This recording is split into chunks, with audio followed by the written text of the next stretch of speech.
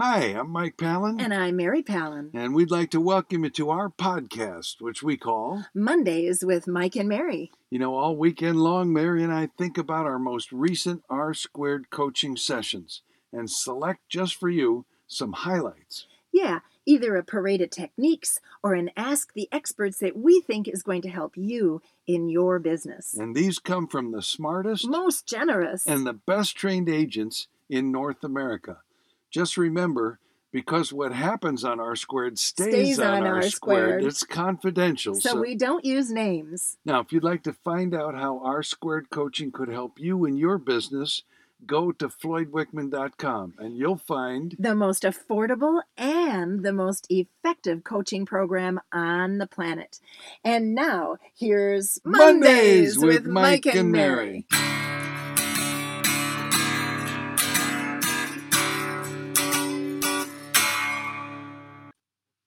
Well, I know one of your favorite books is a book called A Better Way to Live. Yeah, it sure is. By Og Mandino. And on page 1, he says, I have to remind my audiences that just like the laws of physics, the laws of success have been with us for thousands of years. They never change. He also says in one of his scrolls that only principles endure, right? Yes. And one of the principles Floyd has taught us that is timeless is you can't sell what you don't buy. I've heard him say that many a time. Right. And one of my guys said to his team, show of hands, how many of you own rental properties? How many hands went up? None. Well, except mine. Yeah, okay. And he said, no, you got to live it. And I love the way he said that. You got to live it. If you're going to talk to investors, if you're going to sell rental properties, income properties, you got to own some. You got to know what you're doing. And one of the guys on the team said, yeah, but blah, blah, blah, blah, blah, blah, blah. And he says, that's exactly what my investors sound like. You know, here's all the reasons not to. Everyone I've ever worked with has said, yeah, but you can't. And he said, do you own a house? Yeah. Is it paid off? Well, about half. We'll use the equity for a line of credit, and there's your capital that you need to invest in rental properties. And start small. Start with condos because they're maintenance free. You know, with the HOAs, make sure they cash flow. And, well, anyway, you can't sell what you don't buy. So if you're going to sell rental properties, guess what? You should buy some. So the things you love about your life, the things that you see as benefits in your life, did you get them because you said yes to an opportunity or no to an opportunity? Exactly. Aha, I've heard you say that a few times. Do you have a parade of techniques? Of course I do. Good. So 'tis the season. 'Tis. And it's also the season to look ahead and do a plan for next year, right? This is what we do this time of year. Well, what if next year you copied a client get-together, a girls get-together? Now, if you're a guy and you don't bake, this might not work for you. But if you're a girl, I think it's kind of a gender thing. So there's a principle in there, I'm sure. Here's one of our students who 18 years ago started a cookie exchange. You know, you probably don't even know what that is, but you bake a dozen cookies. Sounds delightful. And you can bake a dozen. I mean, you can decide how many you want to do. But let's say that every woman brings a dozen cookies, and every woman goes home with one of each of those cookies. You bring a dozen, come home with a dozen, but your dozen is all unique. See, if you invited me to that thing, you'd eat a dozen. You don't even have to finish that sentence. Anyway, I love this idea. What you're supposed to do, the rules are you bring a different dozen every year. You don't get to bring the same thing year after year. And bring a recipe of what you have made. And, you know, you sit for a bit and you have some wine and some coffee. And, you know, that's pretty cool. I think it's a sweet idea. So it's a little too late probably for you to do this year because like you're done baking or someone else is done baking. So what if you planned that for next year? What if it became something that you did for the next 18 years? And maybe your group brings a guest every year. I mean, I don't know. But think about how fun that might be for some of you. All right, parade of techniques. Now we have Ask the Experts question. Yes, and I live in a unique community. Yes, you do. That's what the Ask the Experts question started with. We all live in unique communities, let's be honest. Okay. And this particular unique community is a lake community. Okay. And you know, lake living is unique. Yeah, it is. And they're kind of insular. So the question was, I want to do marketing. I want to get business from where I live. So what can I do as a lake property owner to get business around my lake? Great idea. I thought that was Great a wonderful question. idea because I'm planning on doing that next year. Part of the theme, right? So advice number 1 was wrap your Hummer. I know that sounds weird, but one of the people on the team owns a Hummer and she has it wrapped.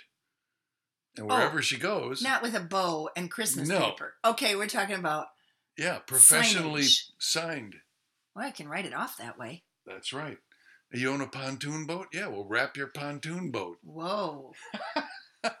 Have an ice fishing contest. Whoa. I thought that was kind of cool.